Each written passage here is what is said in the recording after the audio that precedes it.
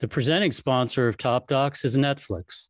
Recently, we've had a chance to speak with the directors of several of Netflix's Emmy-nominated documentaries. We talked to Andrew Rossi about the Andy Warhol Diaries. Cootie Simmons and Chike Oza told us about the making of Genius, a Kanye trilogy. And most recently, Felicity Morris gave us the backstory to the Tinder swindler. Check out these conversations in our feed and watch these documentaries, now available on Netflix.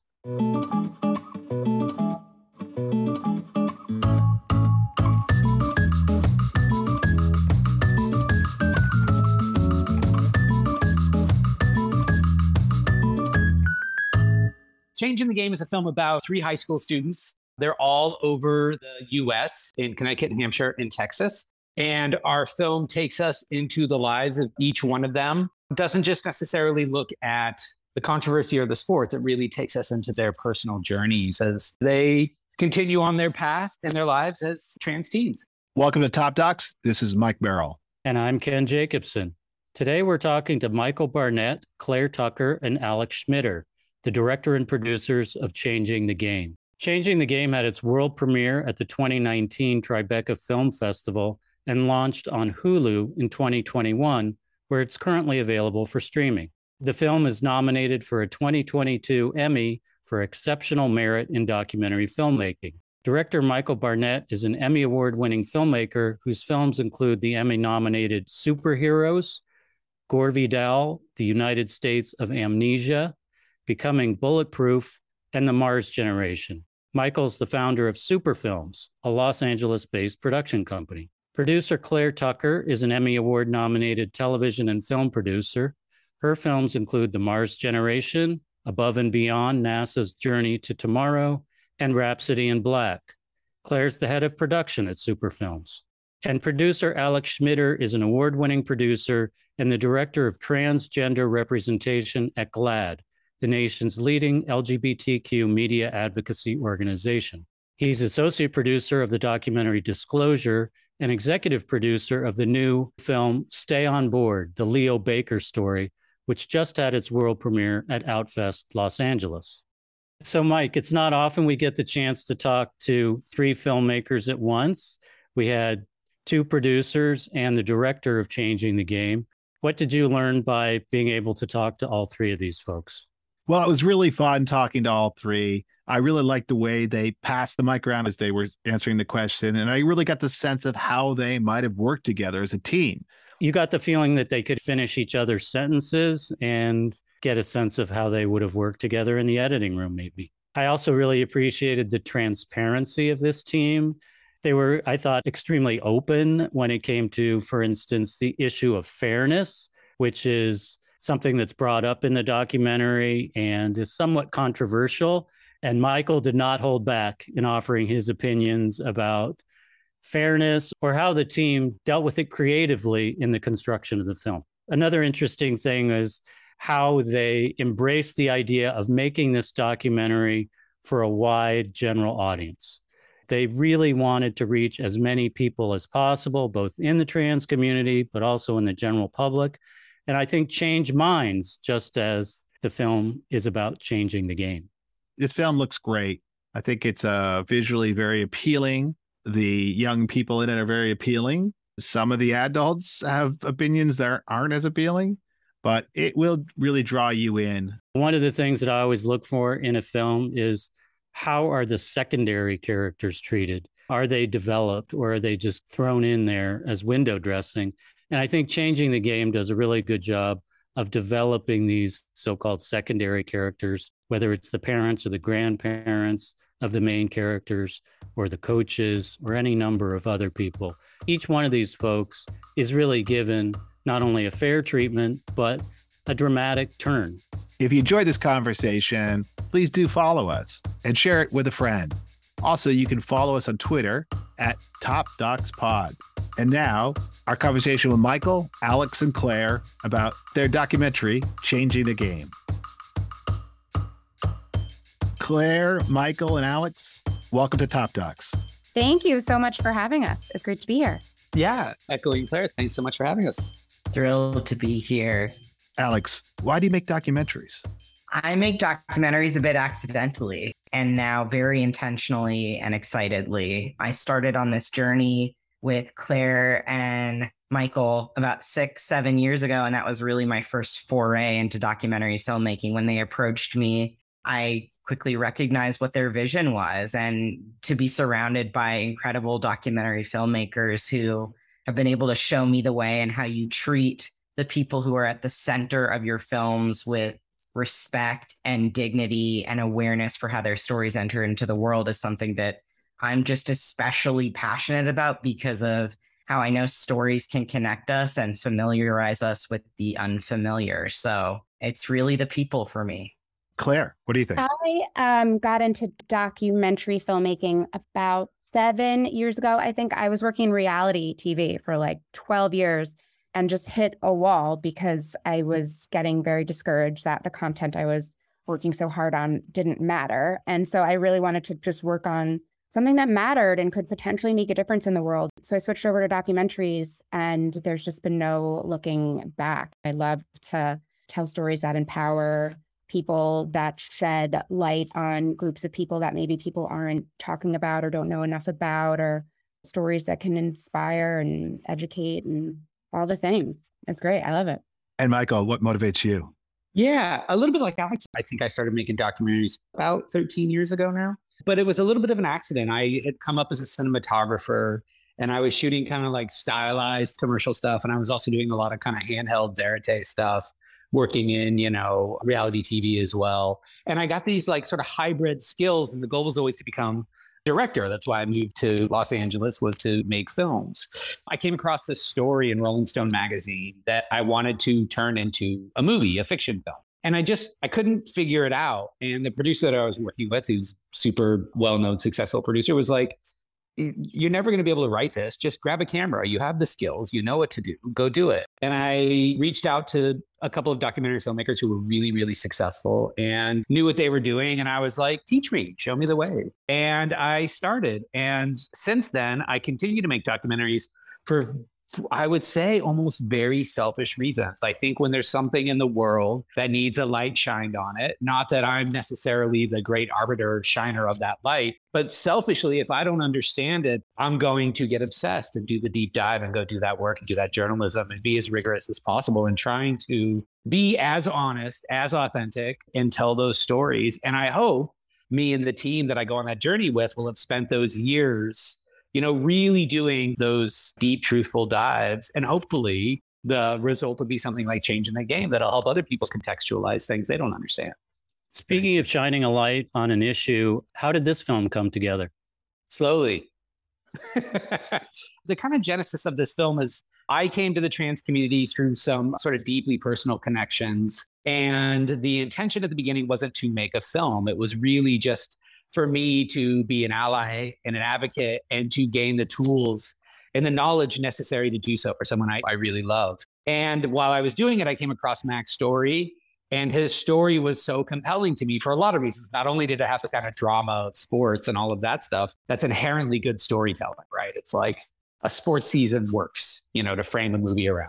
But it had a lot of stuff that required me to do some internal investigating and help me contextualize a bunch of things that I didn't have answers for at the time internally. And that's when I, had reached out to Alex and Claire as well. We'd already been making movies together. And we slowly began this journey of understanding how sensitive these kids' lives were and how to approach them, how to build that trust. And it took, years. So I have a question for you, Alex, which is, you mentioned earlier that you also work for GLAAD, and I believe you're director of transgender representation at GLAAD, which, for anybody who doesn't know, is the nation's leading LGBTQ media advocacy organization. And I just was curious, when you're making a film, because you serve dual roles, you're a producer of documentaries, you also have this important position at GLAAD. What's it like for you to wear these two hats, the creative mindset of the storyteller and also the big picture point of view of how the film may be viewed as an example of representation of transgender people? I take the responsibility extremely seriously. And as Michael and Claire will share in our collaborations, there's never a point that I am not honest about what is going to have impact beyond the screen and beyond the storytelling on real people's lives. And so it's certainly a balance. When I'm in my role at GLAAD, I'm consulting and advising very high level, having those kinds of honest conversations, but not necessarily developing the kind of collaborative relationship that I was able to do with Michael and Claire, because they saw in me the creative ability to tell a compelling story and look out into the world and understand and frame, how is the story that we're telling going to arrive and reach and respect audiences? And, they are truly the ones that saw in me before I saw in myself the potential that I could use my skill set for understanding this community and knowing the landscape of storytelling to leverage that into a creative position. And I will say, this kind of collaboration cannot happen if we are not trusting of each other, respecting of what each other brings as contributors, and able to have challenging, sometimes conflicting arguments. And I will say, what ends up in changing the game, there were things that I said they will absolutely not be in there, and they actually are in there. And I'm really happy they are, because Claire, Michael, and I were able to wrestle with those things. No pun intended, but always puns intended.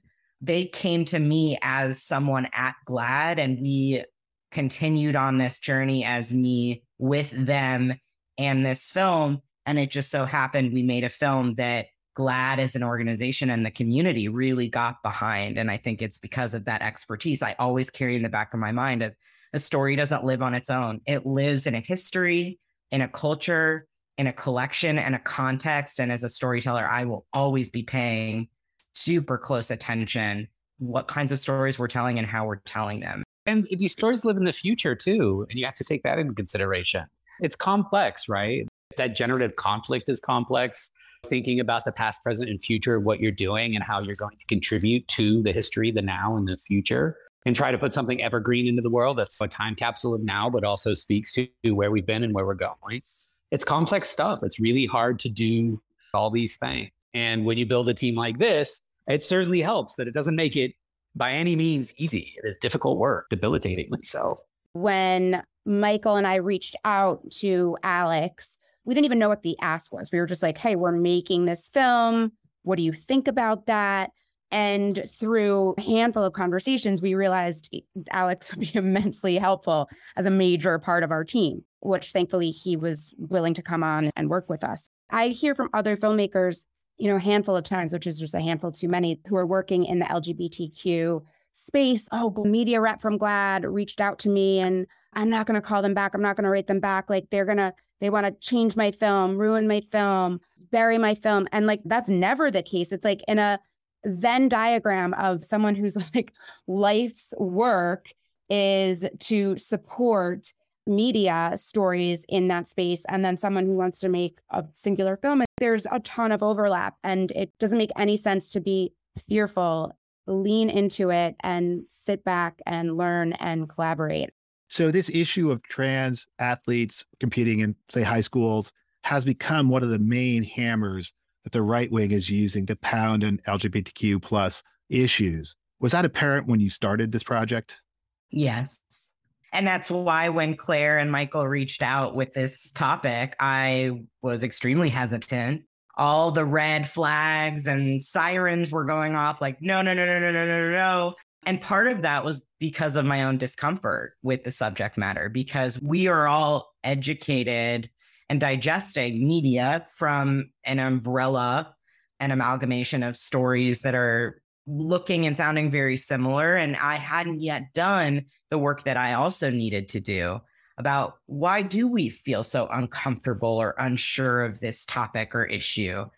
So in my skepticism and hesitance and distrust, I also saw them and what their intention was and knew that it would be so important to give these young athletes their stories back, when what was occurring at the time and is still occurring now is that trans athletes have their stories basically taken from them to be exploited to justify exclusion. And I think part of what I love about Changing the Game is you see Andrea, Mac, and Sarah, who are very different people, like on the surface, geographically, what they're interested in, their personalities, but also looking at how they are involved in their sports. Like Andrea is a really talented, committed, excellent runner.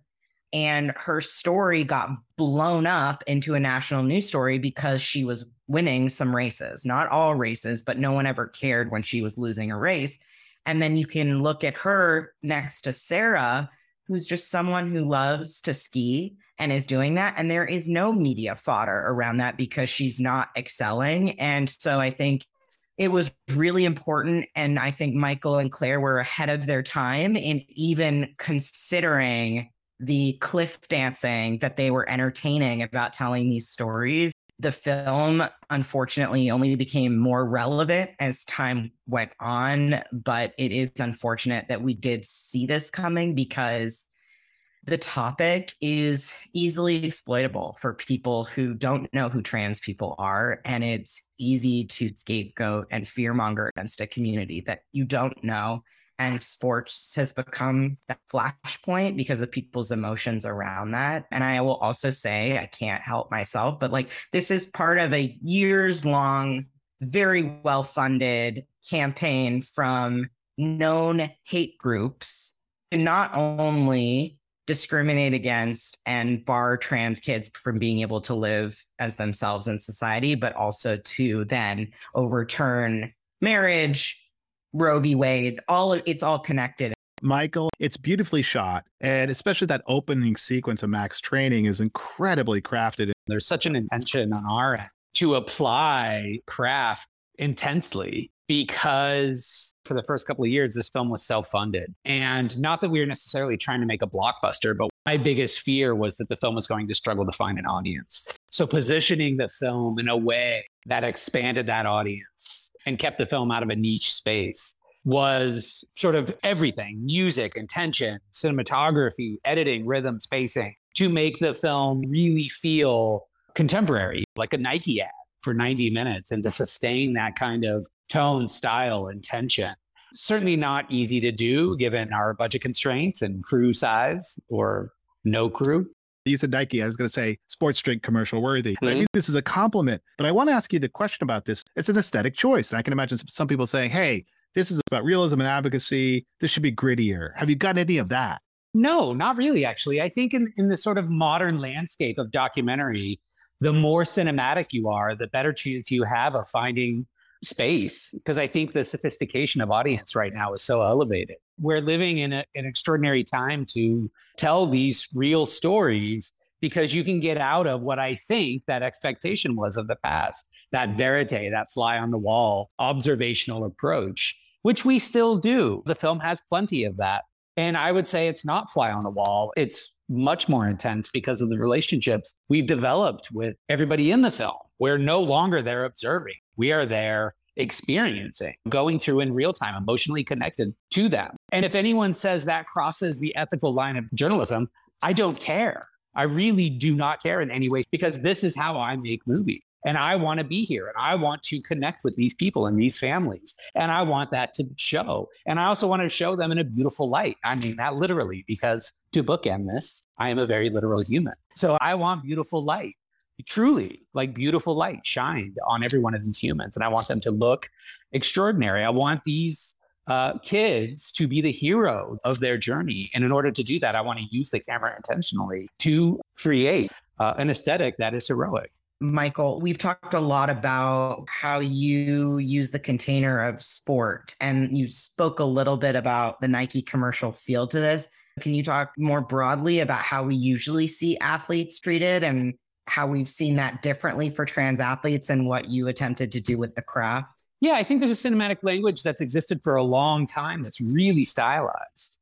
And I think when you're sort of framing that question, if anyone would give us any kickback, the only reason they would give us kickback is because they're being transphobic, right? Because there's already the expectation in branded, in media, and whatever it may be, to create heroes out of athletes and to use imagery to support that perception. So for us to just mimic, what's going on already.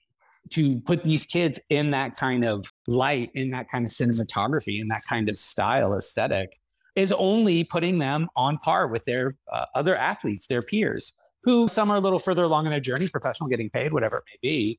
But it was very intentional for us to do that, to use that cinematic language that has existed for a long time.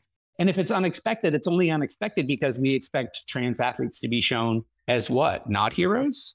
I think it's like interesting to think about what you shoot, how you craft that editorially, and how that turns into the final thing. We don't talk a lot about this because no one really ever asks, right? Because we're doing quick interviews and talking about the kind of culture wars that the film touches on right now. But when you're kind of beating out writing a story in post and you're getting it on a wall while you're working on the cut and you're looking at a scene and you're kind of thinking about the scene of, okay, here's the architecture of this. Here's, because I think of everything as like mathematics at first. And then you kind of get into the emotion as you keep going through the process and refining, because you got to build that skeleton first. And that requires structure and architecture. And you look at that scene with Mac and Chelsea, and that scene very early on is like, Mac wrestles at state. And then it's got a bunch of like bullets of what's happening underneath on the board, in your script, whatever it may be. And by the time we're done, that scene is no longer called Mac at state. It's called Everybody Loses. And it's a real hard journey to find that evolution. And by the time I'm done, I don't want a single scene to be Mac at anywhere or Andrea at anywhere. I want it to have an emotional name and an emotional beat. And everyone in the room should know exactly what that is because we've been editing this damn thing for 18 months. This film is a very authentic, honest telling of their lives in this moment, in this year of high school for them. But we take that truth, and we've shot countless hours, and we craft it into these ways that hopefully galvanizes and turns their story into something really crystallized. In order for us to tell their story as succinctly and honestly as possible, it actually requires a lot of craft, taking a year and a half of filming and cutting that into 1/3 of 90 minutes. Michael, you mentioned earlier that you had read about Mac, but can you guys talk more about the casting process and how you found not only the two folks who ended up being in the film with Mac, Sarah Rose and Andrea, all of whom are from very different places, very different backgrounds, but also just talk about the people not in the film. I'm sure you investigated lots of stories and talked to lots of people. The first athlete we shot with was down in San Diego. He was a gymnast. And he hurt himself very early on in shooting. And we really liked them and their family. But his mother was actually a real sort of community builder in the trans youth, sports youth community. And she basically became our early casting director because she had this sort of Facebook online group where parents came and shared their stories. And then after we brought her on, we also brought on Chris Mosier, who's a very well-known professional athlete who also happens to be transgender. Between them and us and Claire and Alex, we just cast a very wide net. We ended up shooting with 7 kids in total. Sam hurt himself. And then we also had 2 other kids that we had to very, very painfully make some tough decisions editorially and not include them in the film for a multitude of reasons. Some of it was mental health. Some of it was just story. I think one of the unique things about casting is there's this assumption that there's trans kids taking over sports everywhere. And there's like none. I called every state, spoke to 1 trillion superintendents of 1 trillion school systems, asking about transgender athletes. And 99% said we don't have any. And first of all, I don't necessarily even know that that's true that they don't have any, but they didn't want to have any. They certainly didn't want to share if they had any. But yeah, it was a lot of work to find these kids. Going back and thinking about the headwind of making inroads into these school districts, it really didn't matter whether it was Texas or Seattle or Connecticut. Every single time we would try to get some kind of approval or permission to film in public schools, on public school grounds, we were met with such resistance, whether these, whatever, principals, superintendents, teachers, educators, coaches knew that they were being discriminatory. And we would often just say, hey, if this was LeBron James' kid and we were showing up with cameras, you would welcome us with open arms. And instead we're met with resistance, and more than resistance, absolute refusal to allow us to film more often than not. That's why there's very little footage that isn't in public spaces, at public events in the movie, because we were never allowed in public high schools to film. I know that's always a challenge and can definitely affect the course of the film that ultimately gets made. But it's funny because I didn't really notice that those obstacles were there for you because you did such a great job of getting access to what you did get access to. I just want to add, because I think this is a powerful line. At one of the schools we were filming at, the head of the PE department was kind of like monitoring us and making things difficult for us all day long. And finally, at the end of the day, he realized, we just roll our cameras. We're not manipulating anything. We have no agenda. Just want to see what's happening. So at the end of the day, he apologized to me and he was like, I'm really sorry. I think we got off to the wrong foot. I didn't really understand what was going on. And to be honest with you, we are more prepared for a school shooting than a transgender athlete. And that just blew me away. Family support's a key theme in the film. We meet Mac's grandparents who are raising him, both of Sarah's parents and Andrea's mother. And they're all incredibly supportive of either their child or their grandchild, as the case may be. Not only did I find myself being inspired by what these parents and grandparents were saying and their attitudes, but it began to sink in that that kind of support is a critical pillar in ensuring the stability and well-being of trans youth. As you were getting to know these three student athletes, how did your impressions of the parents and, in the one case, grandparents evolve as well?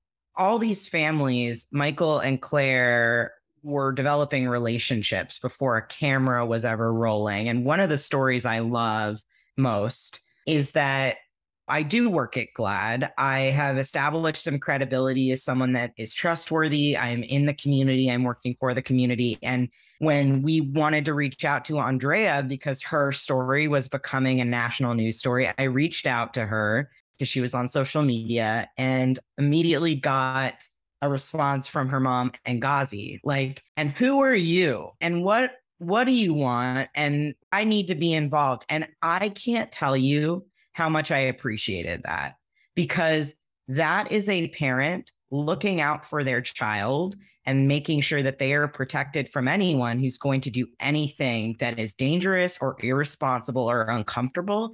This is a parent who gets the sensitivity and the consequence of what happens when you are someone who's in the public eye. And that's why when we were ultimately selecting who would be in the film, it was top of mind for us to make tough decisions about which kids, even though they were saying yes to the opportunity, we maybe needed to look out for them in a different kind of way as documentary filmmakers to make sure that the film, which we hoped would live in a big world that would be seen by a lot of people, their lives would be enhanced and not made worse or more vulnerable. And Mac, Andrea, and Sarah are all thriving because of the film. And I think that is something I am just so incredibly proud of. It's not coincidental that these kids have a lot of love and support because they are athletes. The fact that they have to be so courageous to be an athlete, to take on the pressure of being a trans youth athlete, you would have to have the love and support. If they didn't have that love and support, there is no way they would go out on a limb and be so open in public. It is essential for them to live this life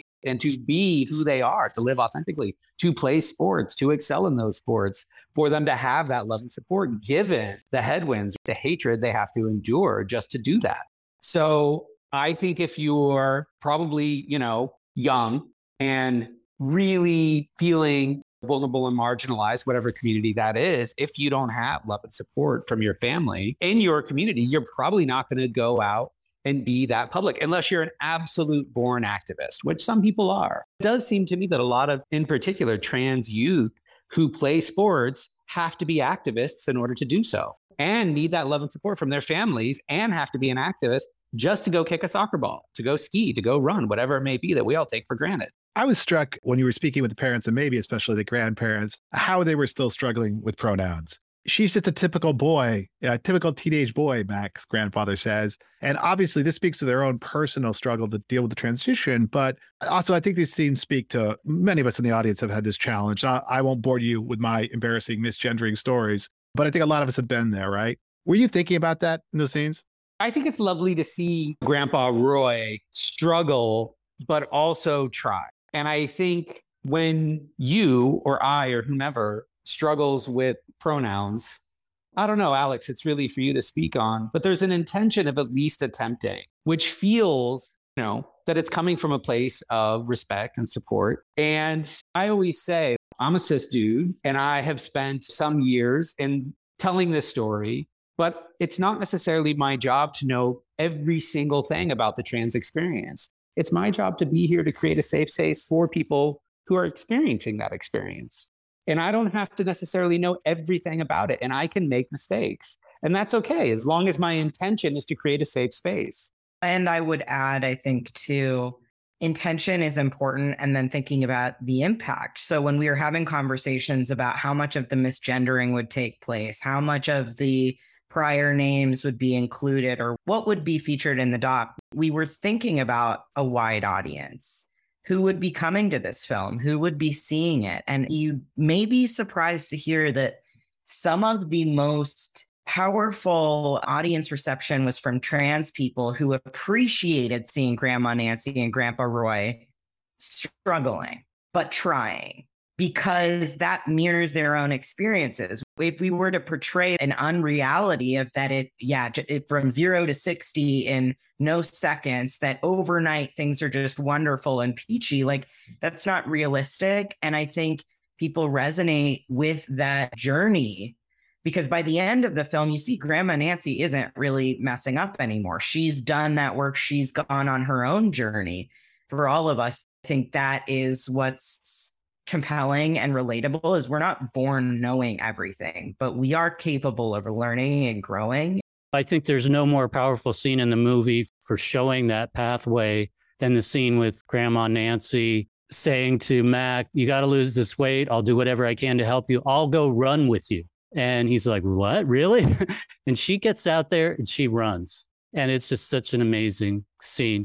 There's an additional line she says that everyone laughs at, but I think it's so meaningful and significant. She says, "I may not get there as quick as you do, but I'll run with you." If you listen to those words, it can be expanded beyond running down the street. She's going on this journey. It's going to take time. She's going to make mistakes, but she's coming on it. For me, as a trans man myself, who the first film I ever saw was Boys Don't Cry, and I thought, well, if I'm myself, I'm going to be killed. I have no future. No one is going to love me.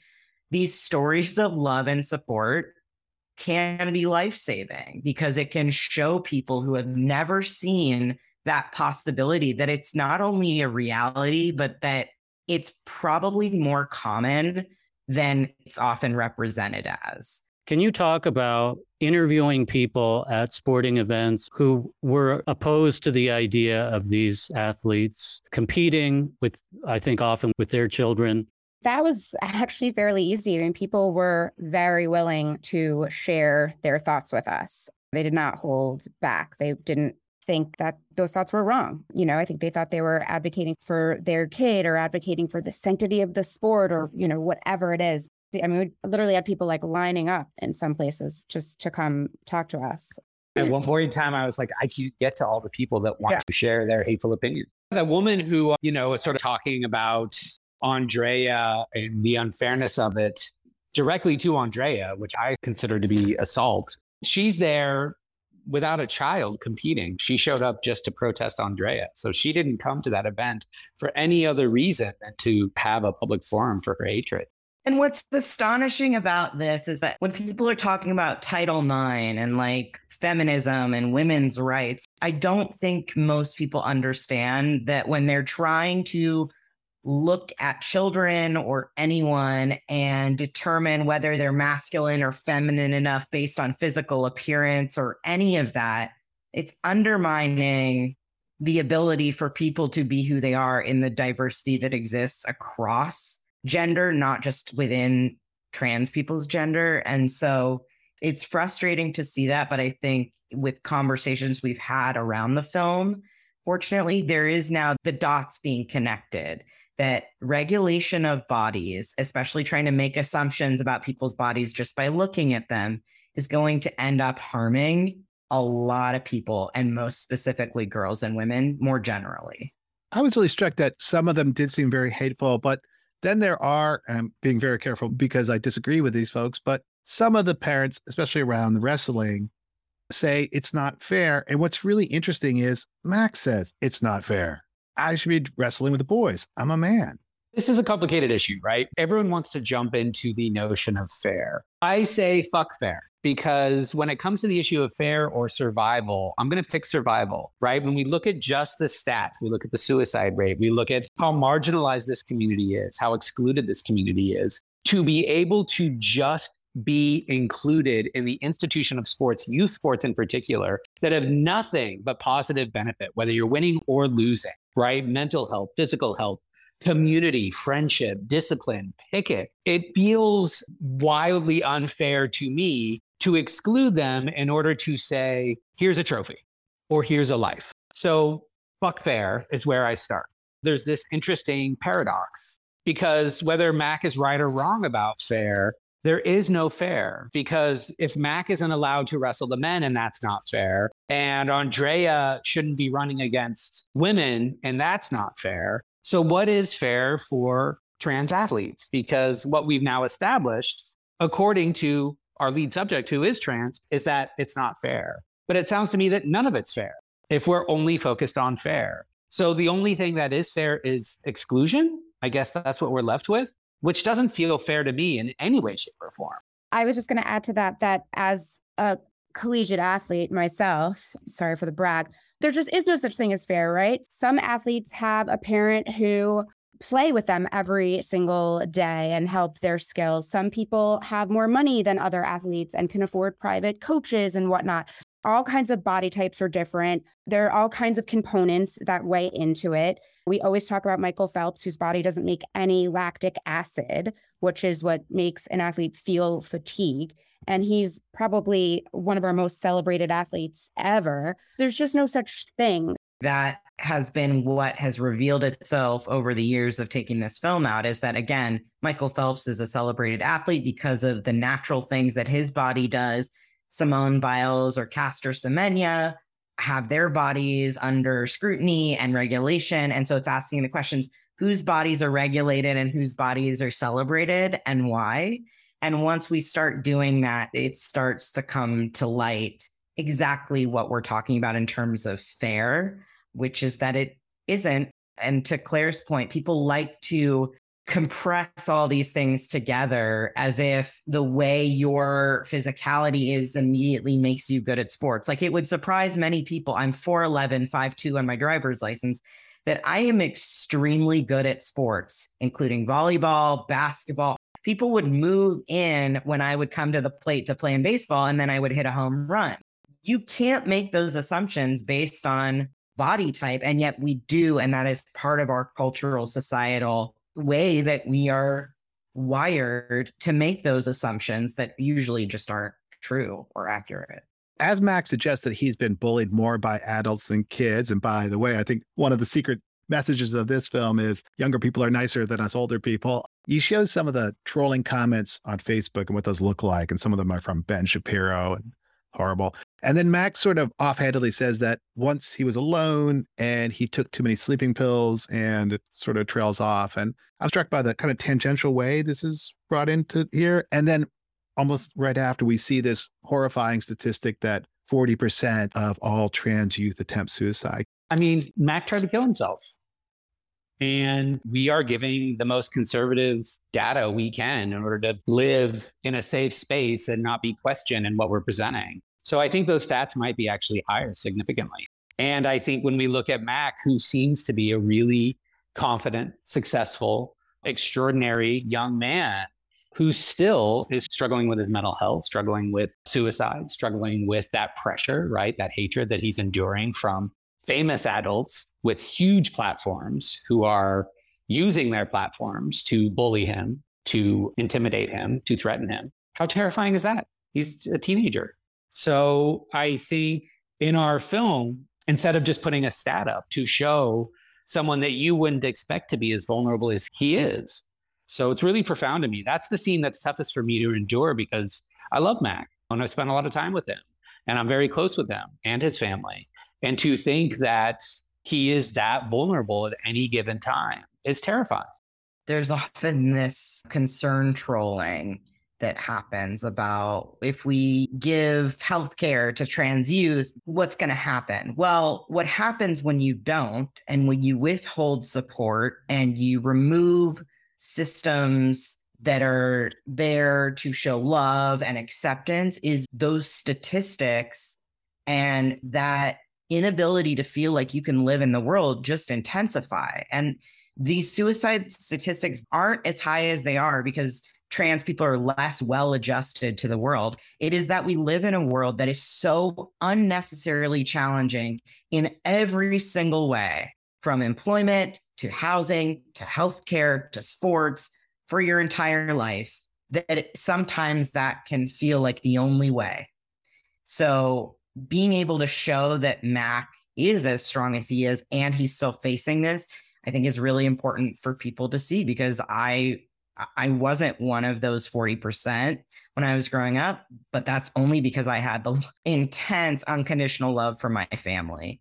And I also had a sense of self that was beyond what I probably should have, but continues to carry me forward. Every time we end a screening or there's a call to action when we're having a talk back, I always end by saying, you have the capacity to like save someone's life just by respecting them and accepting them. We all have that capacity. We all could be a Grandma Nancy or an Ngozi. We just have to do it. One of the things that I found most interesting in the film is the role of the coaches, because the parents and the grandparents, they're giving unconditional love. But the coaches are doing a job, which is to train and teach and prepare these student athletes for competition and for life. Andrea's coach is not only incredibly supportive of Andrea as an athlete and seems to be a really good coach, but also has a great sense of the bigger picture as well. Mac's coach seems more sort of no nonsense, just here's what I need to do to train this basically, world-class athlete that I've got on my hands. Can you talk about the role of the coaches in the film and the role that they play with transgender athletes in general? It's wildly important. It's hugely important. I was so impressed by Coach Clark and Coach Brian. And I can say that there were other coaches that we filmed with who were coaching kids that didn't make it into the final film, who were just misgendering all game long, all practice long, right in front of us. And you know what? That Intentionally. Probably. And that athlete didn't go on to continue playing. Acceptance just makes such a huge difference. It is interesting just being out there, considering we shot with other athletes as well, and seeing how the coach is a powerful figure in a young kid's life. They are given position of power in these lives to not just sort of coach them in their sport, but to inform them and shape them and guide them in ways that are really profound. I'm optimistic that Coach Brian's and Coach Clark's exist because, listen, Coach Clark is a hard ass. He's like a very prototypical high school wrestling coach. If you opened a dictionary, you would find a picture of Coach Clark is what this is supposed to be. He was super tough with us because it got in the way of the way that he coaches and practices. And I think it's really interesting that Mac is his first sort of trans athlete. I think it's really interesting that given that sort of circumstance, he finds a way to evolve very, very quickly and say, listen, I didn't even know what transgender was, but my job is to protect this kid and to give him the tools to not only succeed on the mat, but in life. And he knows that's his job. And he becomes Mac's second greatest protector, I would say, after Grandma Nancy, who is a guardian angel. Coach Clark, there's an expectation of who and what this man might be living in Texas, being an MMA fighter, that he would make a different decision. And he doesn't. He does everything with empathy, tough empathy, which makes him a great coach. And Coach Brian is like an elevated human. So he's just a gift as well. But it does give me hope that there's educators and coaches out there that are trying to evolve in real time and understand this from a deeply empathetic place and understand that their job is to hold these kids up, to support them, to lift them up, and to give them the tools to go succeed. And some coaches do that and some do not. And we experience both. Andrea and Sarah are both young people of color and therefore face additional forms of discrimination. Their situations are quite different from each other. Andrea is Black. Sarah is originally from Cambodia, I believe, and is adopted, and her parents are white. Can you talk about the additional discrimination that these young people face being a person of color affects absolutely everything in your life. And I think when Ngozi is talking about the real world safety concerns for Andrea, it is very specifically about race, because we know there's an epidemic of violence facing trans women of color specifically. The American Medical Association declared that a few years ago. And it's a compounding issue of sexism, racism coming together to just make someone's life more difficult. And it's not helped by the fact that there's a lot of cultural dialogue that assumes that trans people are only white, that we aren't people of color. And there's been an interesting conversation happening. I'm not going to name names, but saying that the LGBTQ community is somehow different and separate from people of color, when in fact, people of color are LGBTQ and vice versa. And so I think when we're looking at how Andrea and Sarah navigate the world, you can see in the film, and what I know of both Andrea and Sarah in their own being and lives, is that they are paying a lot of attention to the world around them and how they're being perceived and what safety looks like. And so even the way I think how you were interacting with the world is informed by these things. You just have to know that you could be in potentially more danger. And I think Ngozi speaks really well to like raising a child who is a trans person of color, especially a trans girl of color. Like, you have to take life and death extremely seriously. And that's not hyperbolic. When we were filming in Connecticut, we had all these parents lined up to tell us what they didn't like about it. And they're very aggressively saying like, these are boys running against our girls. And I honestly felt like what they really wanted to say was, these are Black boys running against our white girls. It was horrible. It just made me so nervous for Andrea and Terry. It was hard to deny being in Connecticut, which is, I guess, typically thought of as a pretty liberal enclave in America. To deny in any way that the sort of very outspoken hatred we were experiencing wasn't in some way, shape, or form tied to race. Because we were shooting other stories that were with trans boys. And there were certainly headwinds and very difficult things happening institutionally, right, from communities, whatever it may be. But I have to say, when it came to people of color, the headwinds shifted. And even given Mac in Texas, it was a white dude wrestling. And I think people were up in arms over the fact that he was wrestling girls instead of boys. There wasn't much else to it. There was so much more to what was going on with Andrea in Connecticut. And it was undeniable. The fervor was different. You explore different modes of advocacy. Sarah is very involved, giving talks, drafting legislation. Terry, another Connecticut trans athlete runner, gently corrects Andrea when she says she is not an activist. Terry says some advocates talk, others advocate through action, and that Andrea's actions encourage Terry to be herself. And I found this very heartening. We all can pursue activism through our own channels, and it's another way of being ourselves. That's one of the most profound parts for me of the film, because as a trans guy who was growing up, I never saw representation of trans people getting a job or doing anything outside of protesting in the streets, which protesting in the streets is great. However, again, 4'11", 5'2" on my driver's license, I'm maybe not the best with a sign in the streets. That's not maybe where I'm going to be most effective. So I think it's also seeing all of them expand what it looks like to be an advocate or an activist hopefully allows people to find where they can best fit and lean into what feels best and how they can feel most excited or interested in contributing. And it doesn't look all one way. That being said, for Andrea and Mac, in some ways, they became accidental activists. I mean, they just really wanted to play their sport and do that. But by the nature of the media attention that they got and fighting to be a part of that, they had to then become advocates and activists in a different kind of way. And so the other part of this is, I think, juxtaposing their journeys versus Sarah Rose's, where she was able to choose that path. We always say that she looks and sounds like mini AOC. Like she's clearly has a knack for it, loves it, is studying communications right now in school. And so I think there's also something to be said about agency, getting to decide how and when you show up and what's best for you and your life. And my hope is that trans people and really everyone, like as we keep going through, are able to pursue things that they're interested in and that fulfill them, just like educating and storytelling does for me, in a way that's authentic to them and not trying to force something that doesn't fit because that's what they think they have to do.